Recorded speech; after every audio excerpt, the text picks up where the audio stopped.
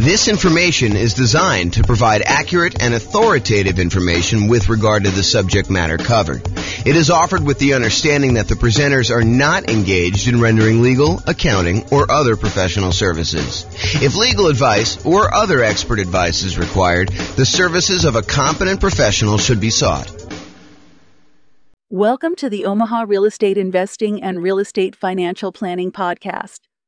Learn all about investing in real estate in Omaha, Nebraska, with a combination of real estate financial planning and modeling with numbers specific to Omaha. Plus, syndicated, more generalized recordings of live and pre-recorded real estate investing classes.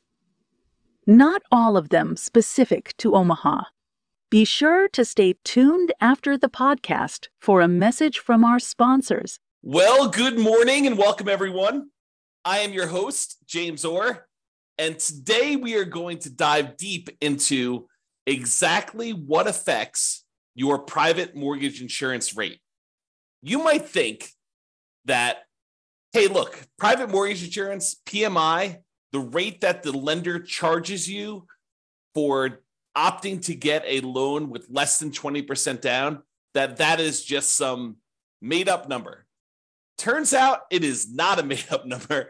Turns out there are some very significant primary factors that go into what your private mortgage insurance rate will be, and also some kind of secondary adjustment sort of things that they have in there as well to determine what your PMI rate is. So quick recap before we dive into the factors. Private mortgage insurance is insurance that you pay for to protect the lender in case you default. The lender would prefer it if you put 20% down. You want to go get a loan from a lender, they're going to want you to put 20% down. However, you say to them, hey, look, I am less interested in putting 20% down. I would really prefer to put 15% down and buy this investment property. Or I would prefer to go put 5% down, move into the property, live there and house hack, and then maybe some point in the future convert it to a rental. Or maybe I want a nomad where I want to buy a property with 5% down. I want to move into the property, live there for at least a year till I save up for my next down payment, and then move out, convert that previous one to a rental, and repeat this process until I have as many rentals as I want. And you're like, look, and the lender says to you, look, I'll tell you what, I would prefer it if you put 20% down. In fact, I would prefer it if you put more than 20% down, because then I am even more protected. And I will reward you by putting more down by improving your interest rate.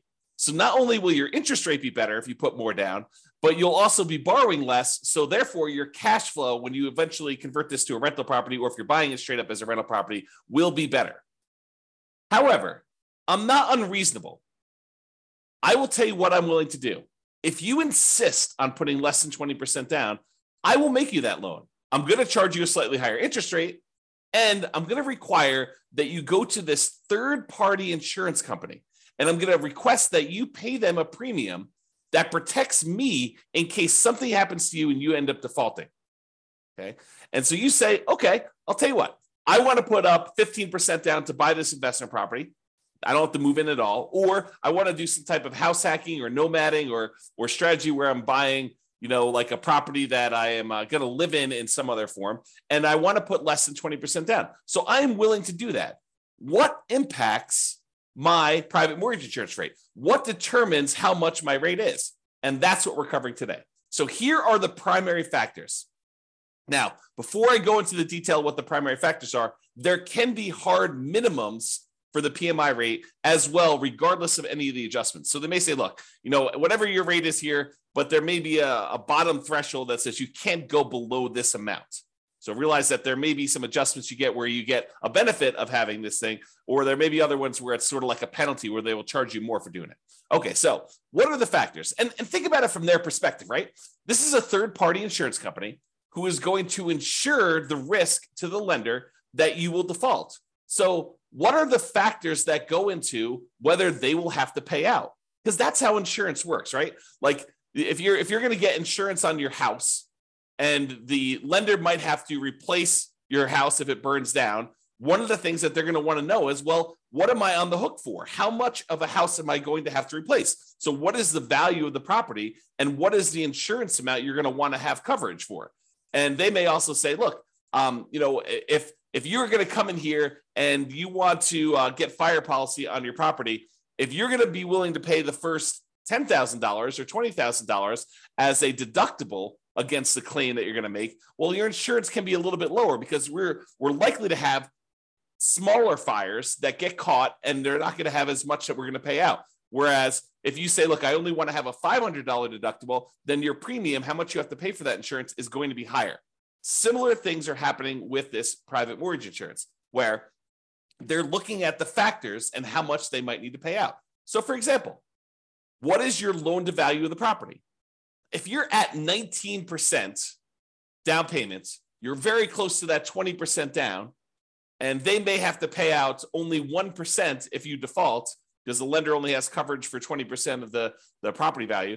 Like if they are looking at that and they only have a small amount that they might pay out, the private mortgage insurance premium is going to be lower. If your loan to value is higher, if you have only put 5% down and they might have to pay out 15 or 20% in order to protect the lender, your premium, your private mortgage insurance premium, is going to be higher. So the higher the loan to value, the higher the PMI is going to be. Okay. The coverage amount for the lender. So the lender can choose or insist on certain coverage amounts. And when we go over the actual calculation, we're going to go over another class where we talk about how to calculate PMI. I will show you the rate sheet for calculating private mortgage insurance. And I'll point out to you that the lender can choose to have certain amounts of coverage. It could be, I don't remember, making up numbers here, but 15 or 12% or 6% or 22% or 35%. So the lender can choose what level of coverage they are insisting on for you to get. So if the lender requires more coverage, they want to be protected down to 65% loan to value, that could be a higher PMI rate for you than a lender that only requires to be protected down to 80% loan to value. Okay, so that's going to be another primary factor as to what is on there. Now, another factor is your credit score. Another reason for you to take the time to make sure that you improve on your credit score, because the credit score is going to be a major factor in what your private mortgage insurance rate is. When we look at the primary table, when we do the calculations on how to calculate it, you're going to see that like credit score is the main thing going across the top that basically says, let me pick the credit score I've got. Let me pick what loan to value I'm doing. And those are like the two big ones that it's going to determine what it is. And then of course, they've got all the different coverages for the lender on the left-hand side as well. But those are like the two big ones that you decide on what your kind of primary rate is. Okay. However, which table you choose is often determined by the amortization term of the loan itself. If you get a 15-year loan, the rates are different than if you get a 30-year loan. And I think the cutoff for them, for at least the table that I've seen, is usually 20 years. So if you're greater than a 20-year loan, you have one table. If you're less than a 20-year term on your loan, then it's another table. Okay. So the shorter terms, like a 15-year loan, has lower private mortgage insurance. It is cheaper for you to get private mortgage insurance if you chose to get a 15-year loan.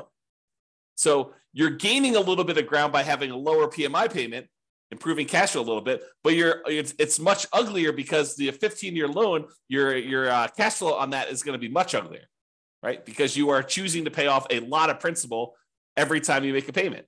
You're trying to pay off that entire loan in 15 years. And even though your interest rate is going to be better, presumably, and also your PMI is going to be better, your total payment is probably going to be higher overall. Okay. So that's the amortization term of the loan itself. Then fixed and variable payment amounts. So if you decide to have fixed monthly payments or variable payments, then that actually can impact your PMI as well. And the time you've been paying the rate, that is another factor in what the PMI rate will be. And then the lender has separate pricing sheets. So like credit unions apparently have a separate pricing sheet than a conventional lender. And so you may find that the rates are different if you go to two different lenders. So PMI is not static. You have to shop it around as part of when you're shopping for your loan. It's one of the factors we talk about when you're trying to determine which lender to use. So you want to go and find out not just like, hey, what is the rate today, but also what is your PMI rate for me in my situation? Okay. Now, those are like the primary factors. However, what's also difficult is there's a whole separate section after we determine your primary rate for adjustments that get made to your PMI rate. Okay, so let's go over the adjustments quick. If you're doing cash out refinance loans and you have PMI still left on your property, guess what? You're going to get a penalty to your rate for doing that. They think of that as an extra risk. So your PMI rate is going to be higher for that. If it's a second home, if you're not just buying this as your primary home, if it's a second home, you will get hit on your PMI rate. It'll be a penalty for that. In addition to that, if it's an investment property, you will get hit. Your PMI for doing an investment property, if you're doing a 15% down, non-owner occupant investment property loan, that PMI is going to be different than if you bought a 15% down owner occupant house hack / nomad property. It's a penalty. It's an adjustment that they make to your rate. If you're doing like a single family home or even a duplex, those rates are different than if you do 3 or 4 units. They consider you doing 3 or 4 units as being higher risk. And so your private mortgage insurance rate will adjust up. It'll be more expensive for you to get PMI if you do 3 or 4 units. Employee relocation loans. I'm pretty sure that you actually get a discount on PMI if it's an employee relocation loan. Not sure why, but apparently if your employee is willing to relocate you, then you actually get a slight discount. It's a relatively small discount, but you get a slight discount for having an employee relocation loan. If you have a manufactured home, I'm pretty sure you get a penalty for that. That's an adjustment on there. If it's a lender paid monthly premium, which I'm not even sure you can get, but maybe there is one. But apparently there's a lender paid monthly premium adjustment. So if the lender is paying monthly for you, there's an adjustment for that. Declining renewals. I have a feeling that this means that the PMI gets lower as you renew each year. Okay, and there's a penalty for that. If you're paying an annual premium, I think that there's an adjustment for that. I actually think the annual premium gets you a slight discount. We'll see this when we do the rate sheet. We do the calculations. We'll look at all the adjustments and we'll see how it moves. Okay.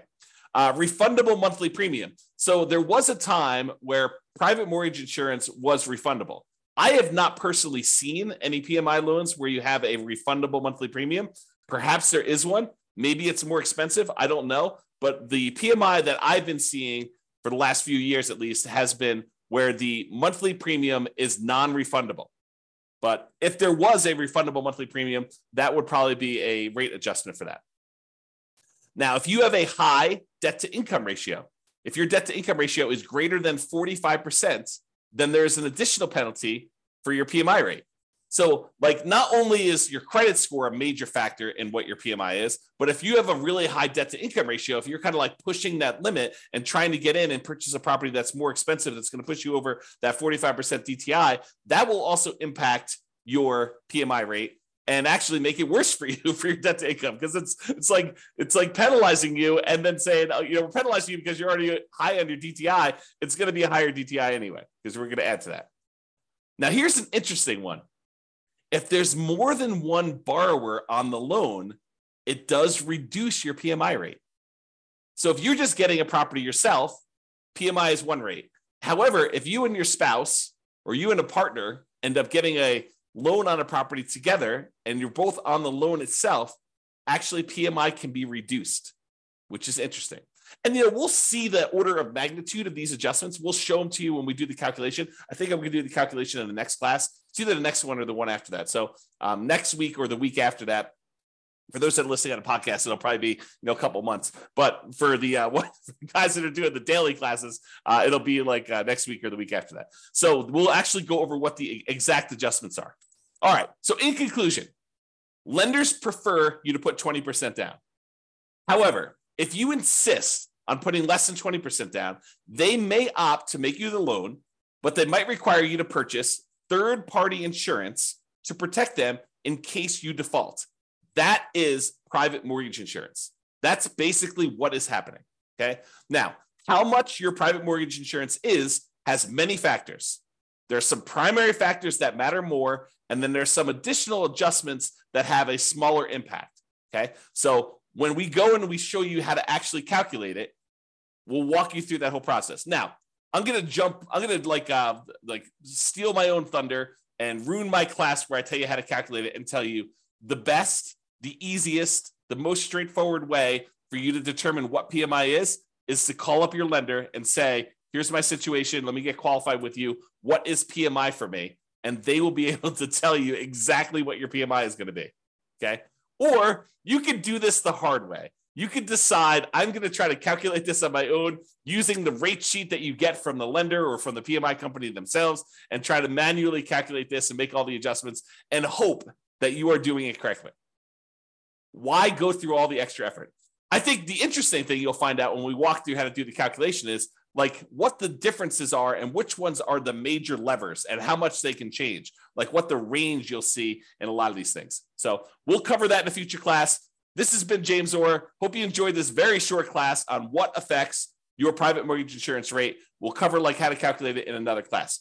Have a great day, everybody. Bye-bye for now. With home prices up, mortgage interest rates up, and rents up, but not quite enough to counteract the higher prices and interest rates, cash flow on rental properties in Omaha is harder than ever.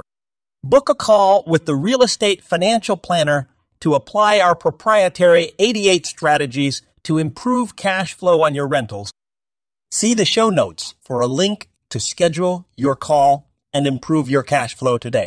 If you're a real estate agent, lender, or professional in Omaha that wants to help our real estate investor listeners, consider reaching out to learn about collaboration opportunities with this podcast. We'd love to add more value to our listeners by having you assist our investors buy, sell, and finance their real estate investments. See the show notes to schedule a call to discuss collaboration opportunities.